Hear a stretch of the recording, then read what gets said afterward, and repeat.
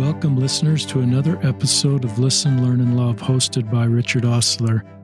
My guest on today's podcast is my good friend, Jonathan Rogers. Welcome to the podcast, Jonathan.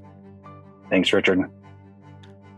Jonathan and I have been trading messages and interacting for several years as we're both LGBTQ allies. And by way of introduction, Jonathan is 32 years old. He lives in Canton, Georgia, which is about 30 minutes north of Atlanta. He has been married 9 years. Jonathan and his wife have 2 kids. He's consulting in the IT world. He's active LDS. Jonathan is in a lot of spaces trying to do good. He is the moderator, one of the moderators of the Facebook group, Mormons Building Bridges. He is really good at trying to hold space for everybody. He has people that he's deeply close with and loves and supports that are active in the church, people that are sort of trying to figure out the church, people that have left the church, and probably people that are angry at the church. And Jonathan is one of those courageous people that is trying to create space and hear stories and be friends to all these people. And I think that's what Christ was really good at also. That's not easy to do, to be in all those circles. And our joint prayers as Jonathan speaks, that everything he shares, whatever circle you listeners are in, are things that will help you find hope and peace and healing and to come together as the same human family. Is that okay for an introduction, Jonathan? Absolutely. Thanks, Richard. Well, I'll let will you introduce kind of the general themes you'd like to talk about, just to or anything else you'd like to say in introduction before we get into what you'd like to share? Absolutely. So was thinking, how can I kind of cover different aspects of my life in a way that focuses on, how can we help people in the church and in society, just based on my own experiences. The 3 kind of general themes that I kind of put together somewhat last minute after looking at everything were, how can we better understand feelings and needs, really honoring people's faith journeys, and then really celebrating and kind of focusing on queer wholeness. And those 3 kind of general topic areas, I'd like to kind of share different aspects of my own life and why they're important to me. I love those 3 themes, Jonathan. Understanding feelings and needs, faith journeys, and queer wholeness. And so that's a great introduction, listeners. I'll just turn it over to you, Jonathan, to start. All right. Well, so thinking about feelings and needs, I read a great book. It's called Nonviolent Communication by, I think it's Marshall Rosenberg. And Richard, you actually implement a lot of nonviolent communication, which it's really great. It was really cool having that kind of light bulb moment. In the book, he talks about how all of us as human beings, when we share our feelings outwardly, it's in a response to a need that's either been met or not met. And so when people have joy and happiness, when they feel loved, when they are energetic and excited, usually the needs are being met. When people feel shame or sadness, depression, loneliness, these are feelings that are expressed when needs are not met. And when we're able to understand that, and we're able to try to listen to what people are saying, whether they are saying things in a kind way or saying things in a way that may not feel kind to us, we can hear behind what they're saying or expressing, and then hearing the actual need behind it that's either being met or not met. And I would like this kind of conversation to be at the core of my journey and the core of how we can better help people in the church and in society. I know that there's a lot of voices in the church that are saying, these are the end of times and things aren't going well and there's so much wickedness in the world. And if we all were able to look at people and understand what needs are not being met in their lives that are causing them to feel fear and anger, and this desire that, whatever's going on in their lives, we can then have compassion and empathy for where they're at in their lives. And so that I'll probably bring up some of these feelings and needs throughout kind of the podcast, but I think that's an important thing to understand.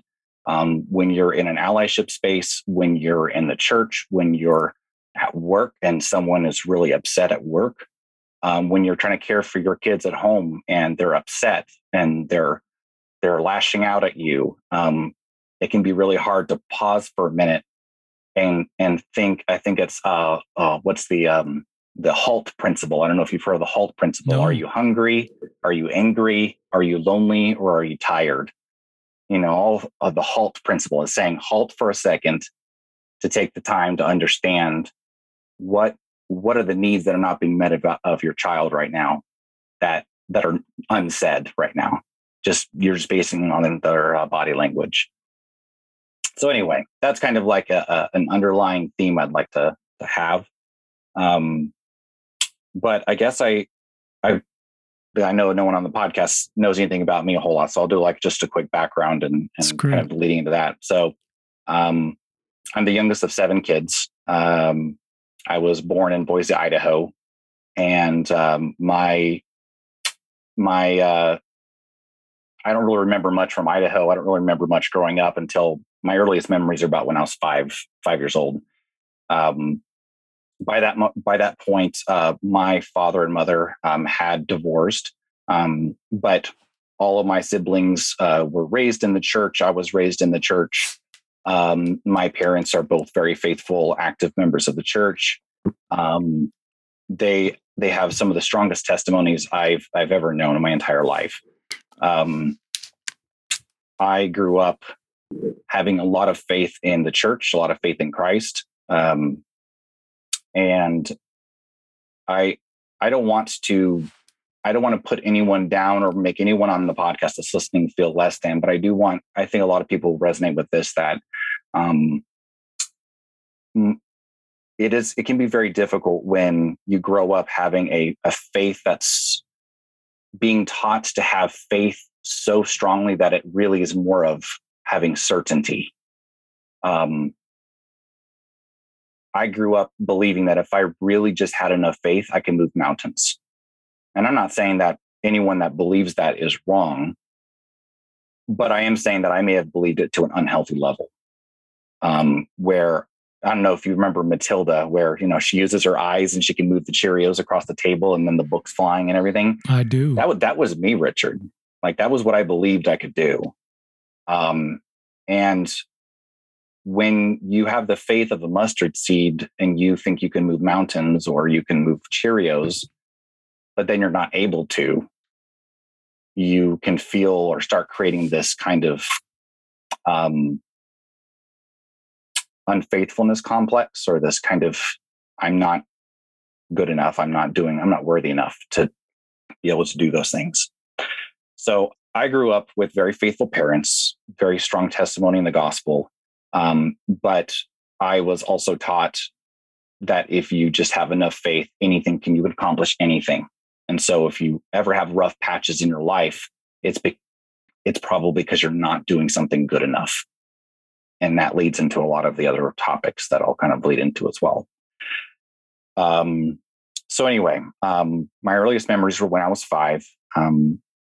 Normal growing up period. I think I mentioned to you that my dad remarried, and he and my stepmom, when I was about 6 years old, they adopted 3 kids from Russia.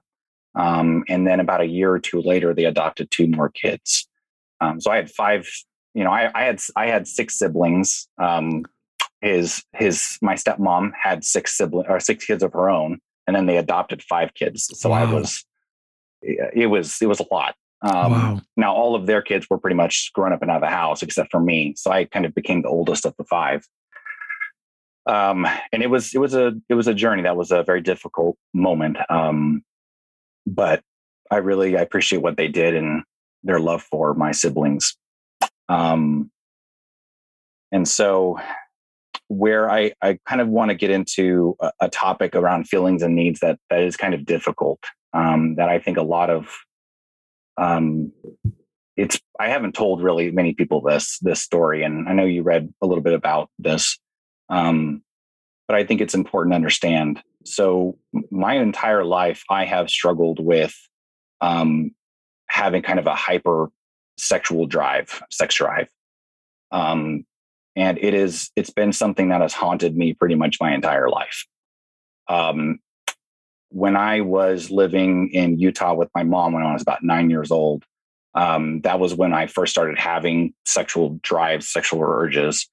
And I didn't really understand what was going on. All I know is it felt good. And I was just trying to understand about this. I didn't tell anyone. It was something that was very private, very kind of embarrassing to tell anyone. But it was something that didn't go away, and it was something that didn't, lighten up at all. I'm 9 years old.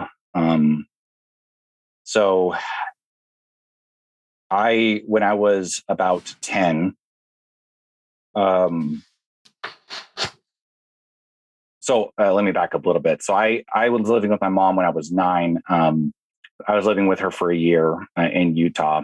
My dad and my stepmom were living in California with my 5 Russian siblings. And when I went back home to go live with my dad and my stepmom and my five siblings, I was still dealing with my sexual urges. And one night when I was with my family, I was sleeping in a bunk bed with my 5-year-old sibling. And in the middle of the night, I had a thought, why don't I climb on top of him and basically rub against him? And I understand that's probably really hard for a lot of listeners, especially those that have had sexual abuse situations or have just, I understand that anything around this topic could be sensitive. So I did do what my thought was. My brother and I were fully clothed. He was under the blanket. And I thought he was asleep. And I don't know if there's anything I can really say for listeners or others to understand that as a 9, almost maybe 10-year-old boy,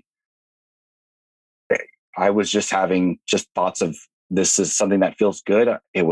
I had no other intentions or anything, but that's not necessarily the point. I understand the wrongness of what happened, but I didn't really have any understanding of consent or of boundaries of how to take care of things myself or anything like that.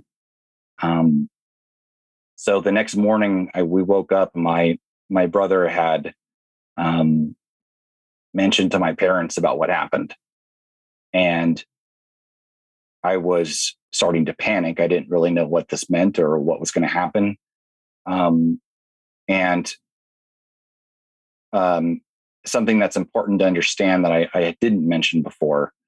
One of my oldest brothers has been in prison for most of his life because he had molested a child when he was in his teenage years. My brother had also been molested when he was younger. I didn't really understand any of that when I was 9 or 10. I just knew that he was in prison. I kind of knew a little bit about what happened, but I didn't really know much about it.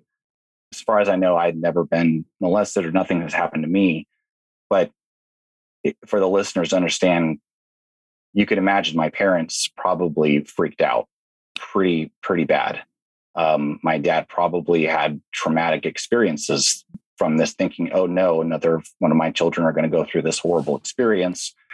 Not only my younger brother, but me. What does this mean? What do we do? And they put me into therapy. And for the first time in my life, I was hearing words like erection, orgasm, ejaculation. I didn't know what any of these words meant. So I'm a 10-year-old boy talking to an adult, and he's like, do did you ejaculate? I don't even know what you're talking. I don't even know what that means. Right. Right.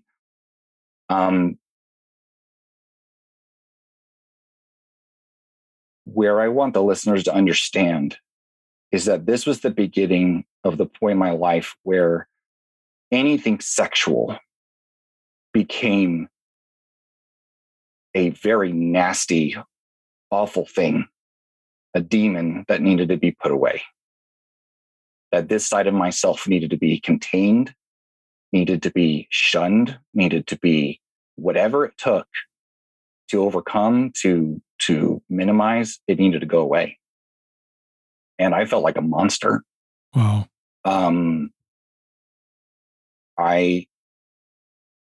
I had found out later that my parents went and told all of my siblings because they were trying to understand maybe what had happened. Maybe when I was living with my mom, did something happen that they weren't aware of? So now all of my siblings knew. It wasn't just something that was private that happened to me. And so now all my siblings knew. And I think there was a period of time where I wasn't allowed around some of I wasn't around. It was just a very uncomfortable period of my life.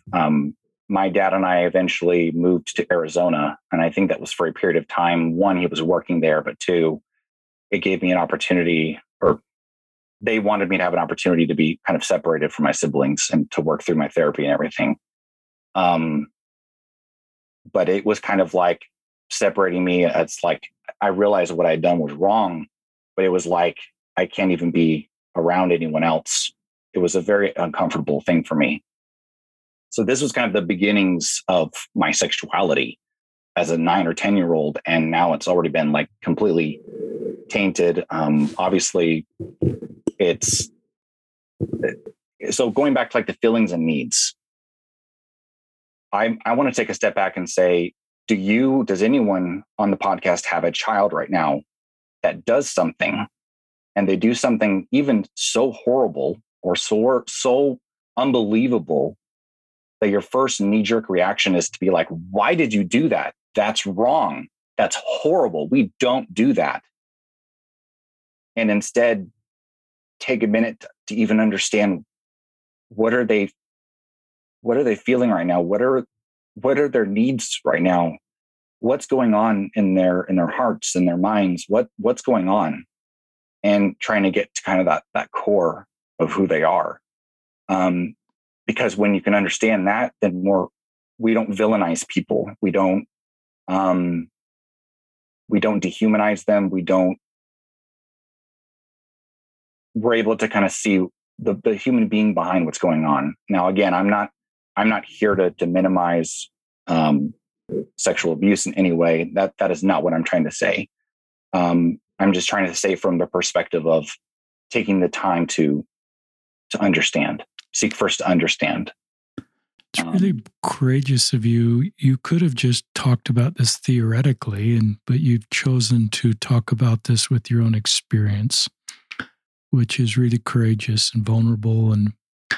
But then it provides a teaching moment because I think we recognize you were 9 or 10 and there was no education, there was no understanding and this experience then created this trauma for you. You're not excusing the experience, but you're also trying to help us understand you're 9 and 10, and a teaching moment for parents and for others to stop a little bit, try to understand the context, and to your point, understand the needs and feelings. So that's on behalf of our listeners. Thanks for being so courageous to share the application of this so that we can understand. Absolutely. Thanks, Richard. So I know I spent a lot of time on that, but that kind of leads into some of the challenges in my growing up years. So obviously I started dealing with, over time, dealing with masturbation, dealing with worthiness, interviews, when I received the priesthood, and growing up, it was cycles and cycles of going and talking to the bishop. I think this is where I think you used the term scrupulosity, where kind of religious OCD started kind of kicking in of, if I just pray enough, if I just read enough scriptures, if I just do the right things, then this will go away. This will not be something that I have to deal with. And I would go and confess to the bishop for the smallest things that I didn't need to go talk to the bishop about. One of my bishops called me the canary in the coal mine because I I was showing up and sharing things that just didn't even need to be shared. But this didn't go away, Richard. It pretty much got worse as I got older. It got worse as, pornography became something that was accessible, starting to date girls, and just everything that goes around all of that. When I was growing up, I gained a profound faith in the church. I gained a testimony from reading the Book of Mormon for the first time when I was 14, taking President Hinckley's challenge. I wanted so badly to serve a mission. And for my parents, serving a mission is like the golden thing. If you served a mission, like you've made it. I'm so proud of you. You've done everything. And I was the last child. So there was a lot of pressure to go serve a mission. And every bishop that I talked to, you have to be able to not masturbate for, 1 or 2 months or whatever at the period to be able to put in your papers. And so that was like my goal. Can I go 2 months without doing anything? And that I could never achieve that in high school. I could never. And I'm talking about when I would use the term messing up twice a week at times or more. Right. And I just want the listener to understand, like, when I was growing up, I had so much shame around this. I had cycles and cycles of beating myself up when this was just a normal human need. So our sexual desire, the way our bodies function, I mean, for kids, it can be as natural and normal to want this as eating food. But we put so much shame around it and so much negativity around it. And I just wish I had not beat myself up so much growing up. And this kind of led to me not really getting to go on a mission. There was a lot of challenges around that. I do want to bring up the fact that when I was 19, I moved out to live with my sister, and this was kind of my last ditch effort. Or that's about 18, my last ditch effort to go on a mission, and I kind of decided I'm going to really just preach my gospel, digest the scriptures, digest everything. When I got out to Utah, I found out that the bishops had talked to each other. And my bishop that was in Georgia had shared with my bishop out in Utah, basically everything that I have gone through, including a more severe sexual sin at the time. And that was really heartbreaking because I thought that repentance and the atonement was supposed to wash us clean and we have kind of a fresh start. And that was kind of my first sign that this is going to follow me wherever I go. This is never going to go away. Wow. And the bishop that was in Utah, he may have been a newer bishop, but he put the hammer down. He wouldn't let me take the sacrament for an entire month from messing up one time. And I felt like I'm never going to get out of this. This is going to be my life for the rest of my life. So there was just so much shame around this. I want you to know, Richard, just in general, that I've carried this cyclical shame my entire life up till about 2 years ago. One of the podcasts you did with Joe and then Amy Pearson, Joe shared something that was profound for me and his experience that he had, but also when he said that, our worth is set and everything else is just an experience. When I had that realization that my worth will never change in the eyes of God or anyone else, that I am worth it, and that everything else is just part of life, that changed everything. And I've let go of all that shame. I've let go. I take care of my needs if I need to take care of things. there's no shame, there's no negativity there. But that's just one aspect of my life that's been really challenging. So I don't know if you want to talk around feelings and needs for youth or other young adults. I know you work with young single adults, but that's just one area of feelings and needs that I think is kind of important to talk through. I just think there's probably a lot of listeners that resonate with your story, Jonathan, that you're giving them hope and healing and tools to navigate things they're feeling and what they're working through. And I'm sure you at 32 could go back and give your teenage self a lot more love and support. And that's what you're kind of doing now for other listeners. Just that your worth is set. I do love that from Joe and Amy Pearson. Everything else is experience, and to give, I think God is much more loving and kind to us than we are to ourselves. And I mourn that we didn't have better tools to help you feel better during these years. Yeah, I think we all agree that there's no sort of debating I was messing up, but it's just the approach to that is often, I think shame is not helpful, and hope is helpful, and just feeling we're on a journey and we're all learning the best we can and doing the best we can.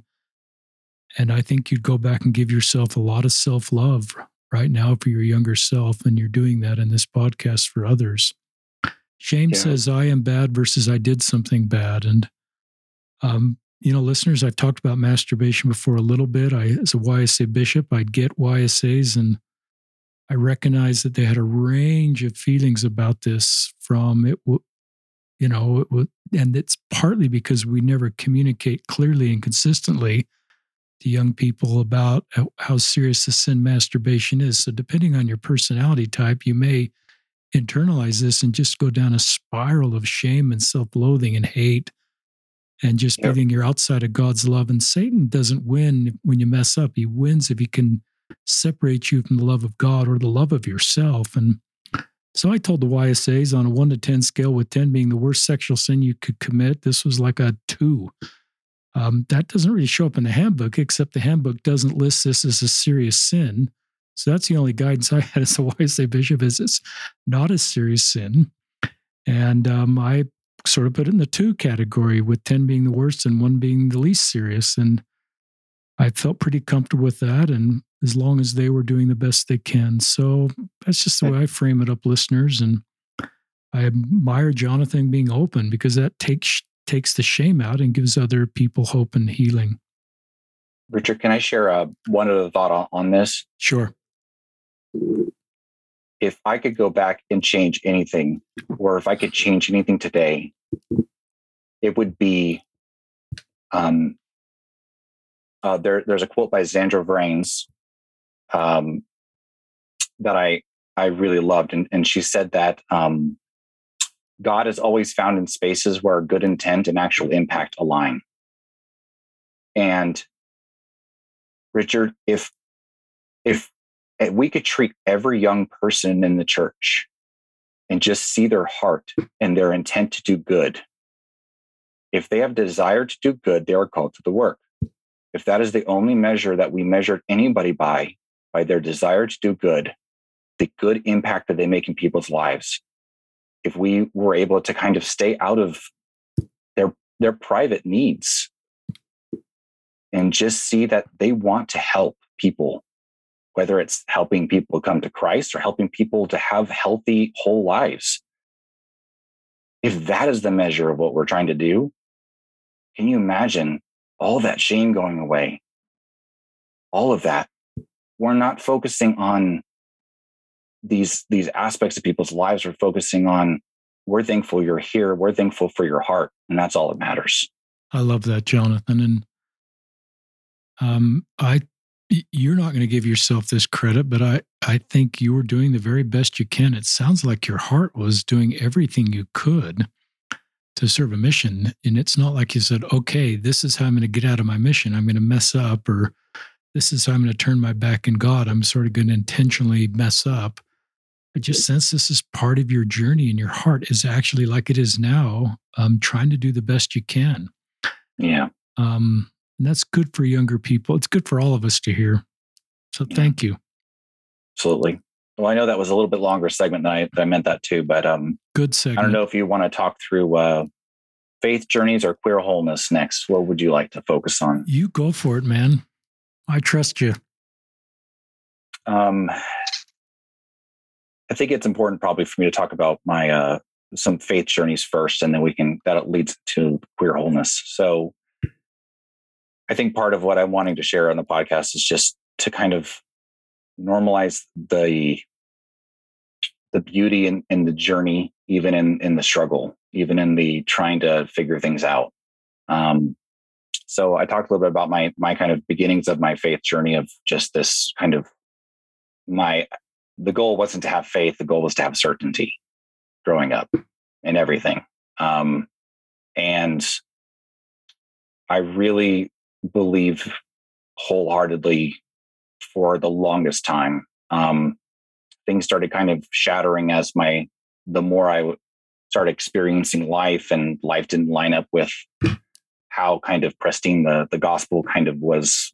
I was perceiving the gospel at the time, or how it was being perceived. And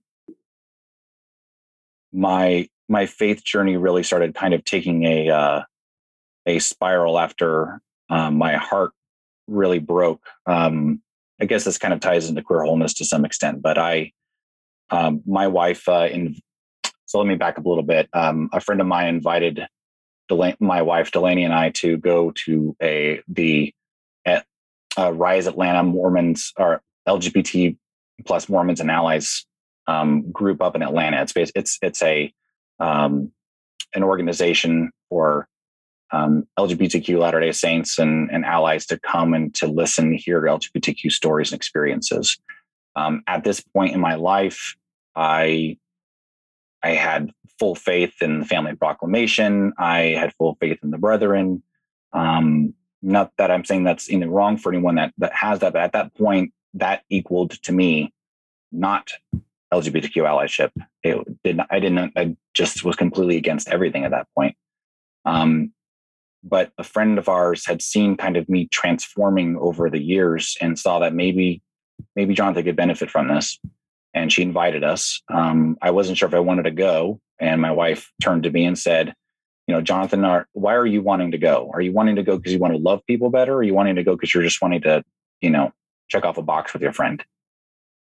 So we ended up going. And for the first, the visitor that flew out was Sunny Smart. I know she's been on your podcast.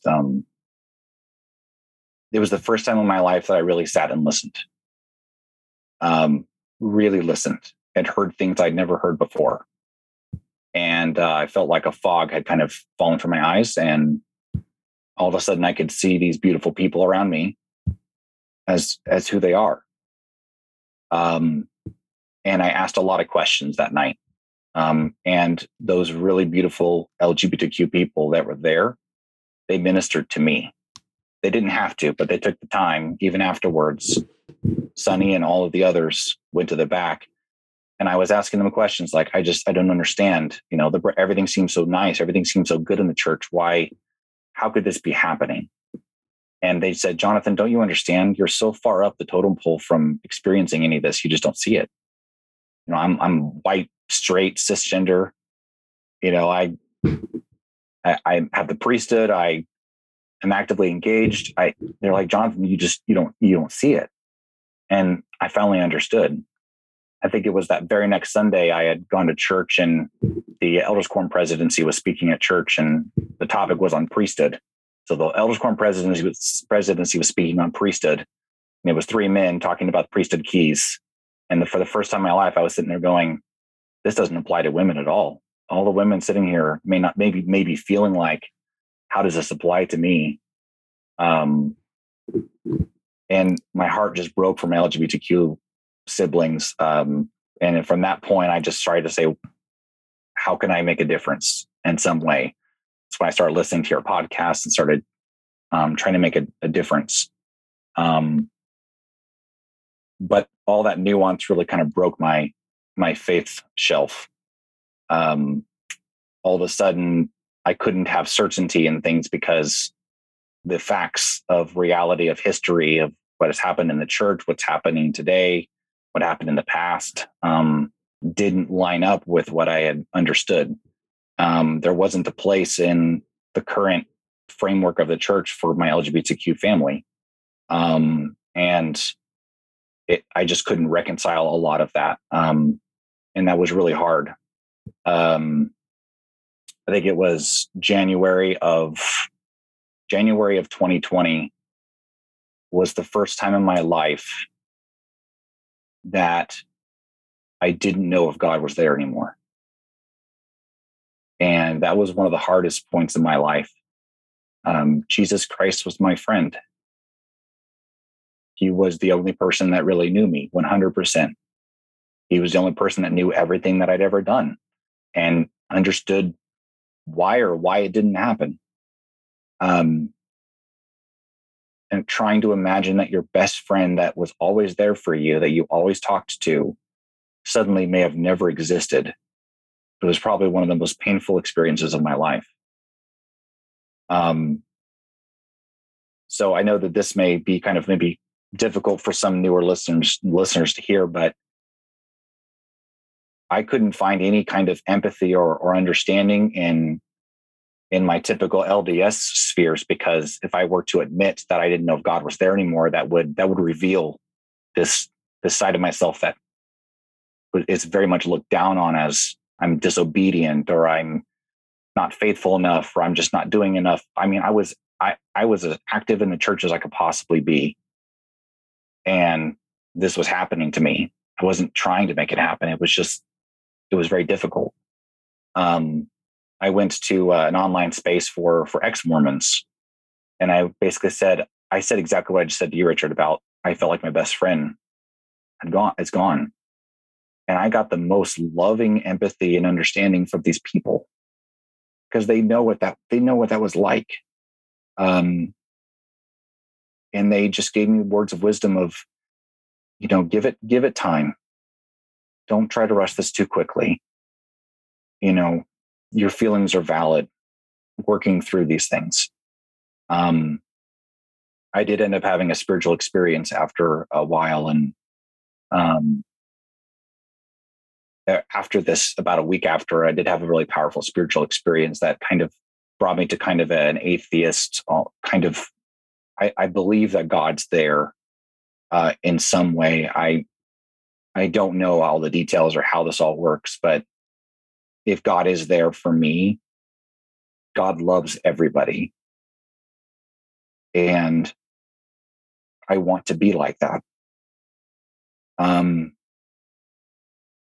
So I am in the church. I am trying to make a difference in some way.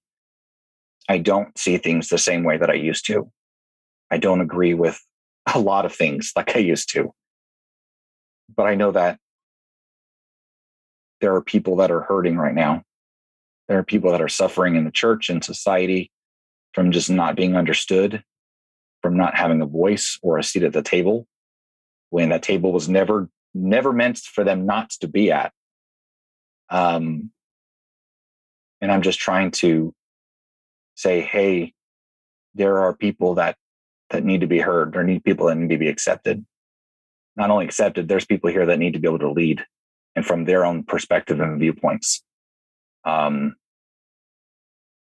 So I know that's kind of a little hodgepodge of a little bit of my faith journey, but I find I have the most spiritual experiences now when I'm trying to help other people have their needs met. That's cool. So that's kind of my little faith journey there. And I realize that could be a 60-minute podcast that you just condensed into 10 minutes. Thank you for being so honest with just your journey. And your journey is a little bit like mine, where I connected as a YSA bishop with a couple gay men, and I just was willing to listen to their story. And I recognized for the first time the complexity of their road and how their road's so different than my road was at their age. And my heart just kind of broke for them. And as I read more stories and connected with more people, my heart, like your heart, just broke for them. and recognize the complexity of their situation and recognize that they don't, have the full opportunities that I do. I don't live in this double bind between my sexuality and my journey in the church when I was dating, and you didn't either. We didn't have to deal with that, and we recognize how difficult that is after you listen to stories, and then it creates a feeling of, the church not fully meeting the needs of LGBTQ members. And what does that all mean? And you have to live with the dissidence of that and decide, are you going to be in or are you going to be out? And, listeners, I found a way to stay authentically, but I recognize that doesn't work for everybody. We've had, and we're trying in this podcast to sort of affirm people's individual journeys and try to bring us together as the same human family. This isn't an overly agenda podcast where we're trying to keep everybody in the church or ask everybody to leave, but we're trying to, I like Elder Cook's quote, unity and diversity. I think we can still be diverse in our feelings about the church and about and be unified in our love for each other and support for each other, our individual journeys, and respect everybody as they're making their best way forward, not be threatened by that. And hopefully those people extend the grace back to everybody else for their individual journeys. But what you've gone through is really tough. And for those that are listening that are going through that or have gone through that, it's not easy. And it's something that most Latter-day Saints don't particularly want to do. And it's not something they say, okay, this is now what I want to do as part of my journey. But sometimes it can lead to beautiful ways of connecting with people and healing and bringing hope and perspective that were never possible without this experience. And I know you're doing that, Jonathan, and it doesn't maybe show up in your LDS Tools calling or something you can share broadly in church because you're connecting with people in a very unique way and helping them in a very unique way. What it's helped me a lot with, Richard, is, when that kind of layer of certainty goes away, for me, when it went away for me, when I talk to someone that's brand new, the first thought that comes to my mind isn't, how can I convince them to join the church? Or how can I convince them to come to church with me or to read the Book of Mormon? The first thought isn't, well, the way that they're living or the way that their circumstances they're in is because they're not living the gospel. If only they could be living the gospel. Like, those thoughts don't come to my mind anymore. The thoughts come to my mind is, I want to get to know this person for who they are. I want to know about their journey and experiences. What does God mean to them? What equals joy and goodness in their lives? And because that's going to not only help me to understand them better, but it's going to help me to love them better. And so that's kind of the biggest thing for me is I no longer look at anyone and think that they're wrong. Whether they're in the church or out of the church, to me, that's, I don't have any kind of, that doesn't make any difference to me. To me is that, are you kind? Are you loving? Or are you trying? You're trying what you can with the circumstances that you're in, and trying to understand, even if they're not able to, why, what can I do to understand and to help? So anyway, that's just some of my thoughts there. It's made a difference. I love that. Yeah. Keep sharing. I just want you to keep talking, Jonathan. You've got great stuff that our listeners need to hear. Yeah. Just a little bit more in the faith journey. So for those that may be coming new into the podcast, it's important that when someone's going through a faith crisis or a faith transition, it's important that they have someone that they can trust, that they can talk to. It was difficult for me because I didn't really have a whole lot of people at the time. Unbeknownst to myself, so my oldest brother, Trace Rogers, hopefully he'll be okay with me sharing a little bit about this. He shared publicly a few things. He had gone through a faith crisis about 14 years ago. And at that point, there really wasn't anyone to go and talk to. There wasn't really many spaces on the internet to talk to anyone that was kind of going through a faith crisis. The church really didn't have the resources at all at that point to really have any kind of empathy or understanding about this space. And it was really hard for him because the things that he had found out, he went from being a totally faith-believing Elders Quorum president to being basically agnostic within like 2 days of kind of learning about some things, because he kind of grew up with kind of a lot of the same things I did in terms of like the certainty principle, right? Your certainty is broken, and all of a sudden everything falls apart. And he was very alone for a long time. And he's gotten to a very good place in his life with his faith journey. But when I went through my journey, he was there. He was there to catch me. He was there to just say, whatever you're going through right now, I want to honor your journey. Your journey is going to be different than mine. And I just want you to know I love you and I'm here for you. And whatever decision you make, however direction you feel like you need to go, I'm there. And I want to be there here to listen and to be with you. And I needed that because I didn't have that. I could barely go to my family because all that shame of not meeting expectations, not being worthy enough. I'd already not gone on a mission. I'd already not, there's all these different things in my life that I constantly been feeling I didn't meet up to. And he said, when I got to a place of stability, he said, what you've been able to accomplish in a handful of months of like really feeling kind of at peace with where you're at. He said, it took me years because I didn't have resources. I didn't have anyone to talk to. Wow. And so it's kind of like that.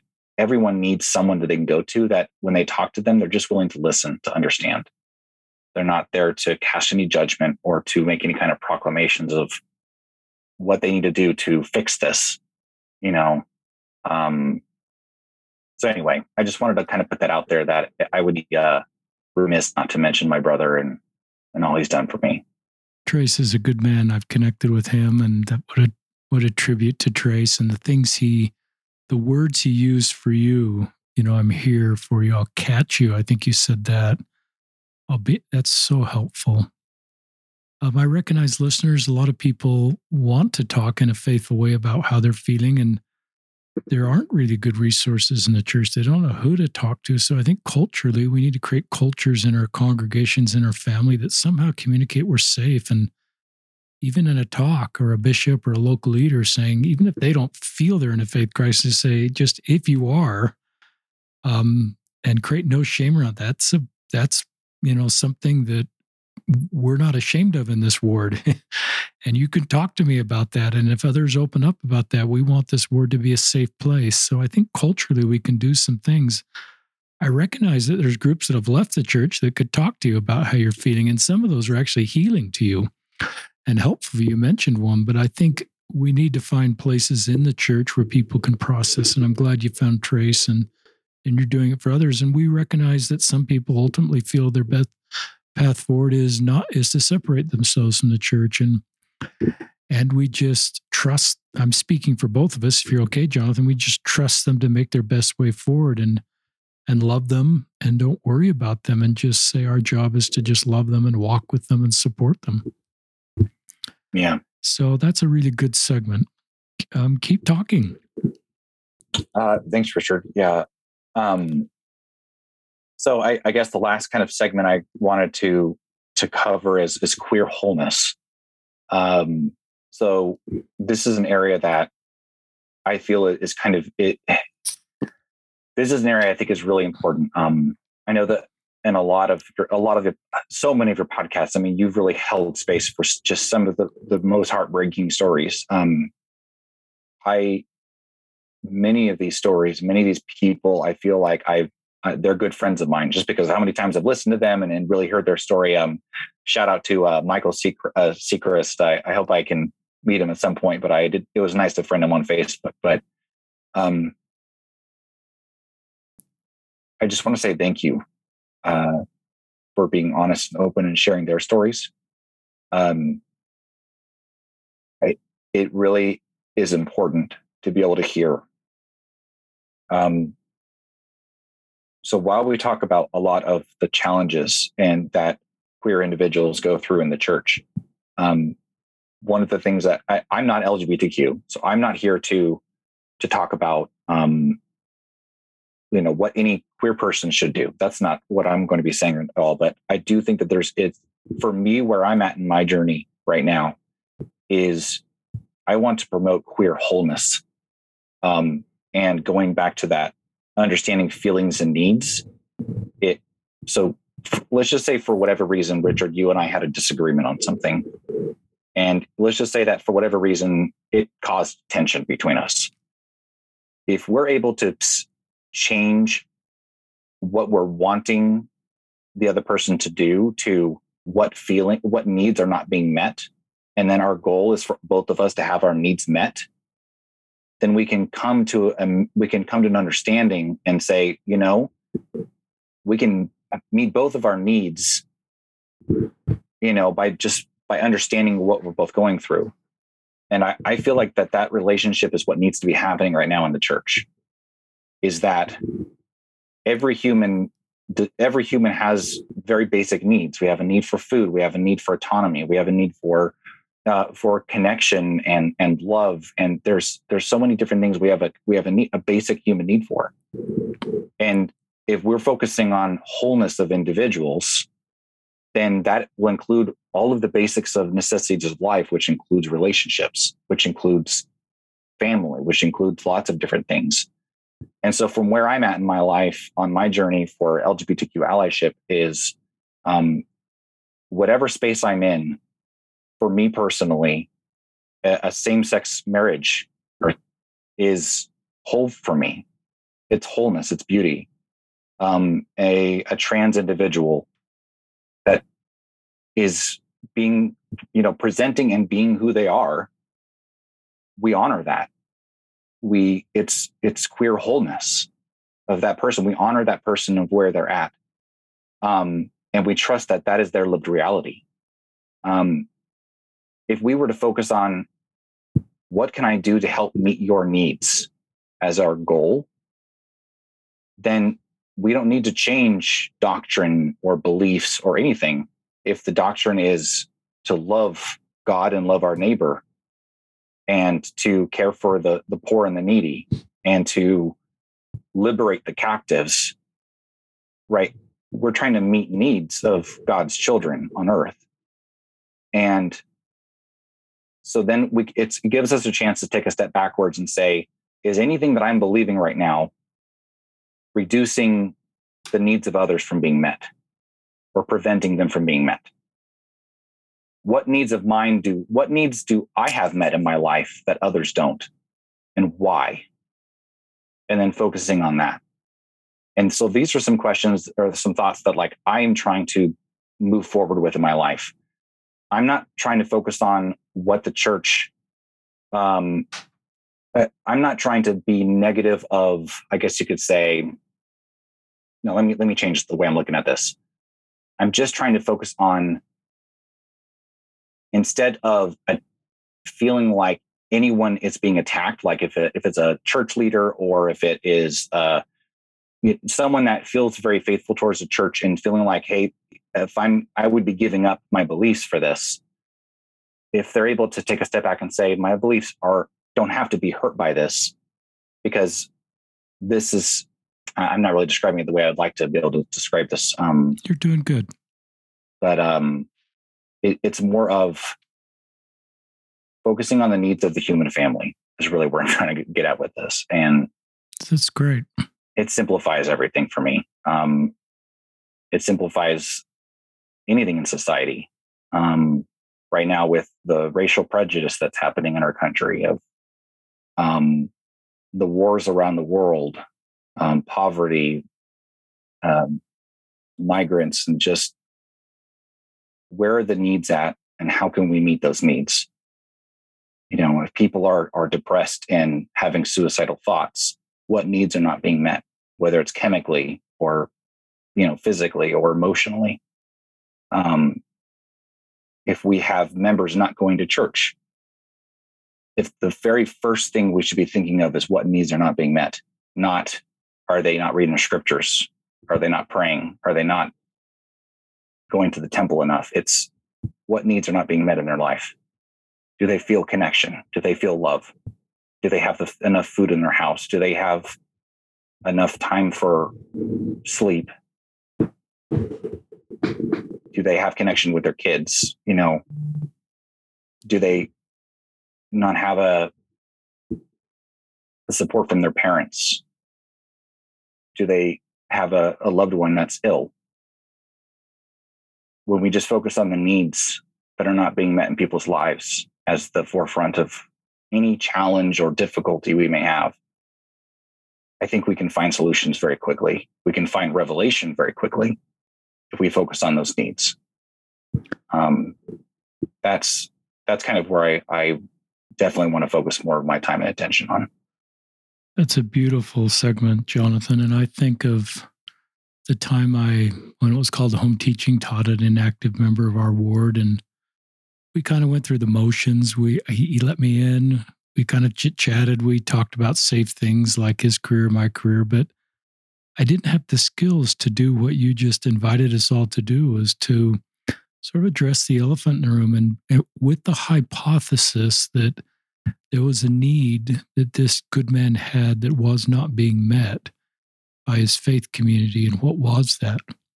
And I've certainly realized that a lot of people sort of want to stay in the church, and don't have a doctrinal issue, but often their needs are not being met there.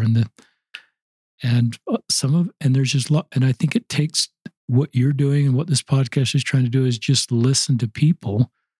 Don't see them as projects. Don't see them as rescue. Don't just, if you're really going to minister to somebody, you've got to go and ask open-ended questions, develop a relationship of trust so it'll open up, and be prepared to hear things that might be a little difficult and cause us to look inward of what we could do better to meet people's needs. Some people don't feel heard. They never feel like their point of view, they never feel heard. They don't have a feeling of belonging or a feeling that they're part of, that they're needed to contribute. I worry that even with 2-hour church, that less members have a chance to participate and connect and be vulnerable and honest and find a real honest connection at church, and that a lot of people need.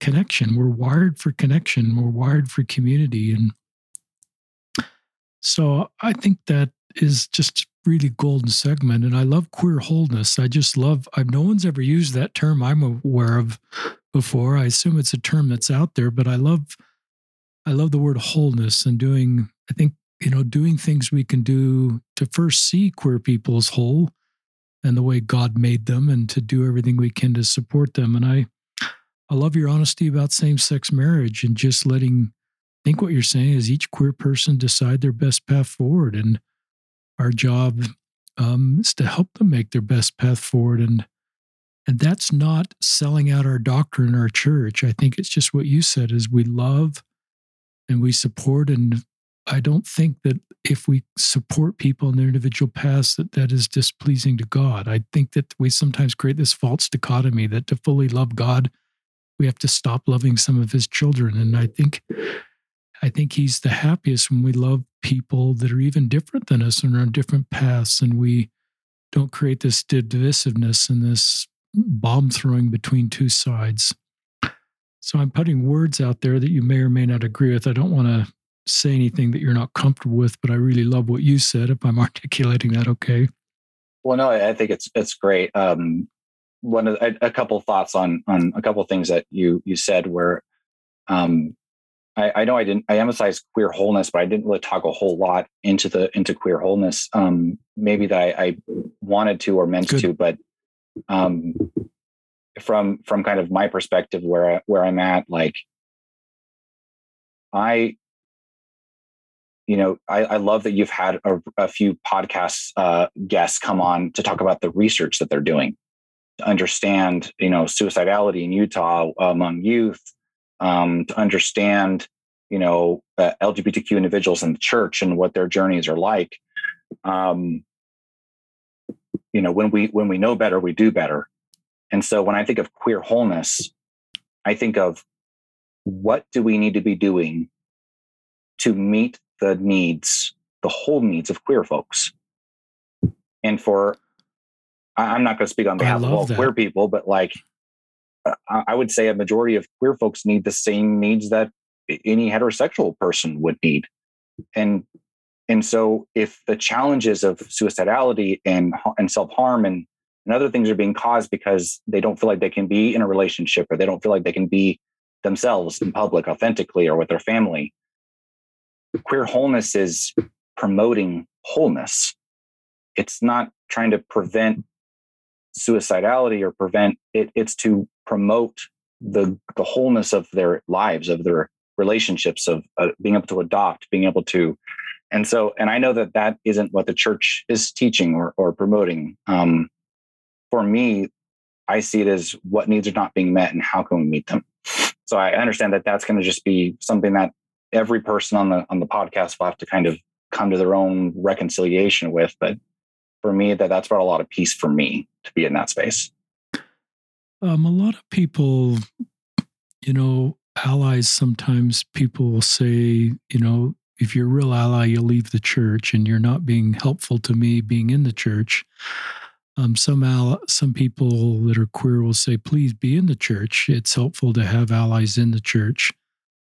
You've probably heard those two things said to you multiple times over and over again. And I don't know if you want to address that. There may be allies listening thinking, well, I'd like to stay in the church, but am I really harming queer people by staying in the church? Or would it be better if I left the church? And would that be better for queer people? Or I don't know if you want to address just how you're navigating that, Jonathan. Oh, goodness. Yeah, that's talk about elephant in the room there. And I realize you don't want to say anything that angers anybody. So you're such a bridge builder. I don't want to put you in a spot that you feel like you're dividing anybody. That's just like what we were talking about before, Richard, about, that the anger, there's a need there, right? I think that there's a lot of anger because there's a lot of needs that haven't been met by a lot of people. People that have been harmed and hurt. The church wasn't there for them.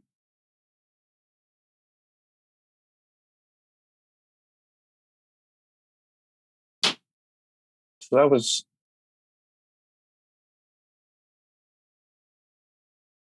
who am I to judge another when I walk in perfectly? Not that LGBTQ people aren't walking in perfectly, but it's the idea of, I just wish that we would take the time to really listen and understand. I think a lot of the anger and the hurt, there's a lot of justified anger and hurt.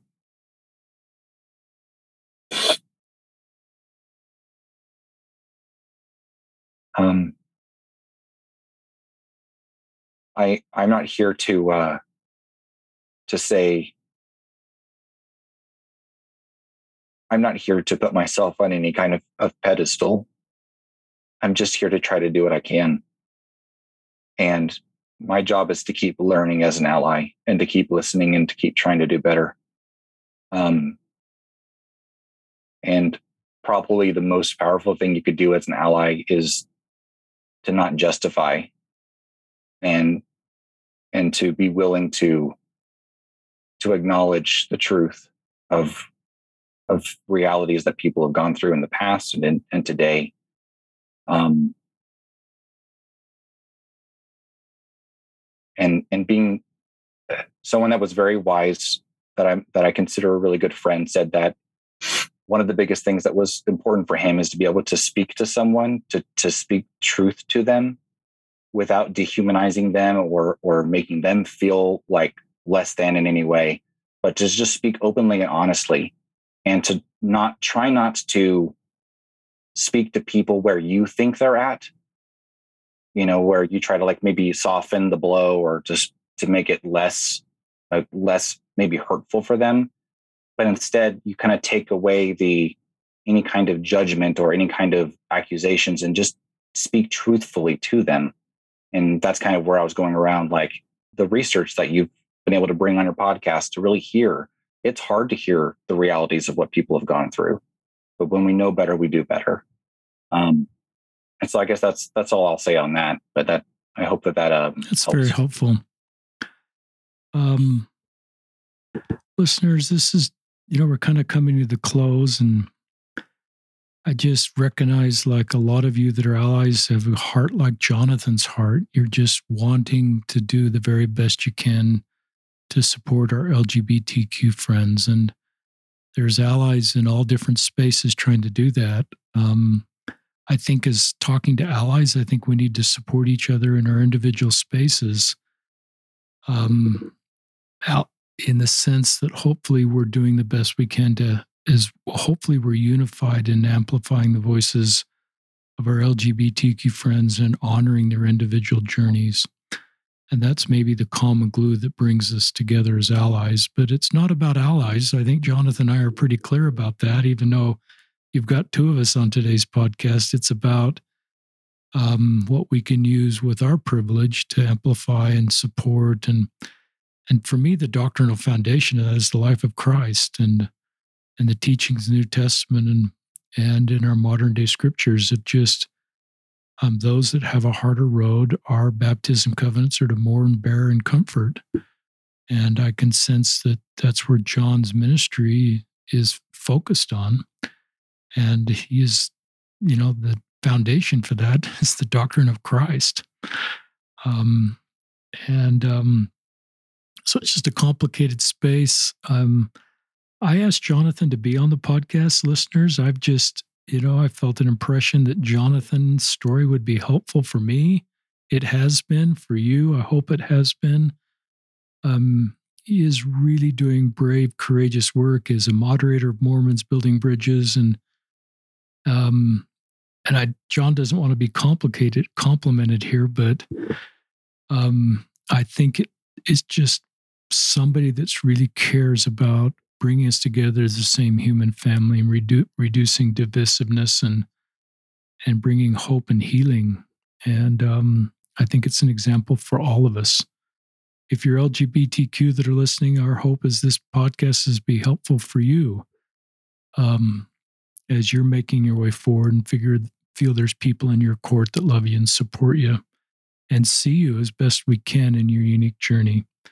So I'll turn it back to you, Jonathan, for any last comments. Yeah, actually, speaking of Christ, my sister gave a talk in church recently, and there was a segment in there that really touched me, where, one of our baptismal covenants is that we take upon ourselves the name of Christ. And, that we commit to try to remember him and follow him. And, we go to church and we read the scriptures and we try to learn more about him. And my sister said in her talk, if we're all trying to take upon ourselves the name of Christ, then each of us are trying to be like Christ. Each of us have become part of Christ. And so if we want to learn about Christ, we need to learn about each other. And we don't need to learn about the fake parts of ourselves that we bring to church, or putting on the mask and not bringing our whole selves of who we are. If we want to learn about Christ and take upon ourselves the name of Christ, we need to be really who we are, our vulnerable, honest, true selves, and be loved as ourselves. And that kind of brings me to a quote by Rain Dove. It's probably my favorite quote. Rain Dove is a non-binary activist. Rain Dove says it's easier to love ourselves when we feel loved as ourselves, no matter where we are on our paths. And I think that's kind of where I want to end my thoughts. It's easier to love ourselves when we feel loved as ourselves, no matter where we are on our paths. And I can leave quote. that with you in the name of Jesus Christ. I love that. What a great closing segment. That was just terrific. Love that quote and love your closing segment. So, listeners, thank you for joining in and hearing another story. Grateful for Jonathan Rogers, my friend, sharing his story from Georgia via Zoom. And this is Richard and Jonathan signing off from another episode of Listen, Learn, and Love.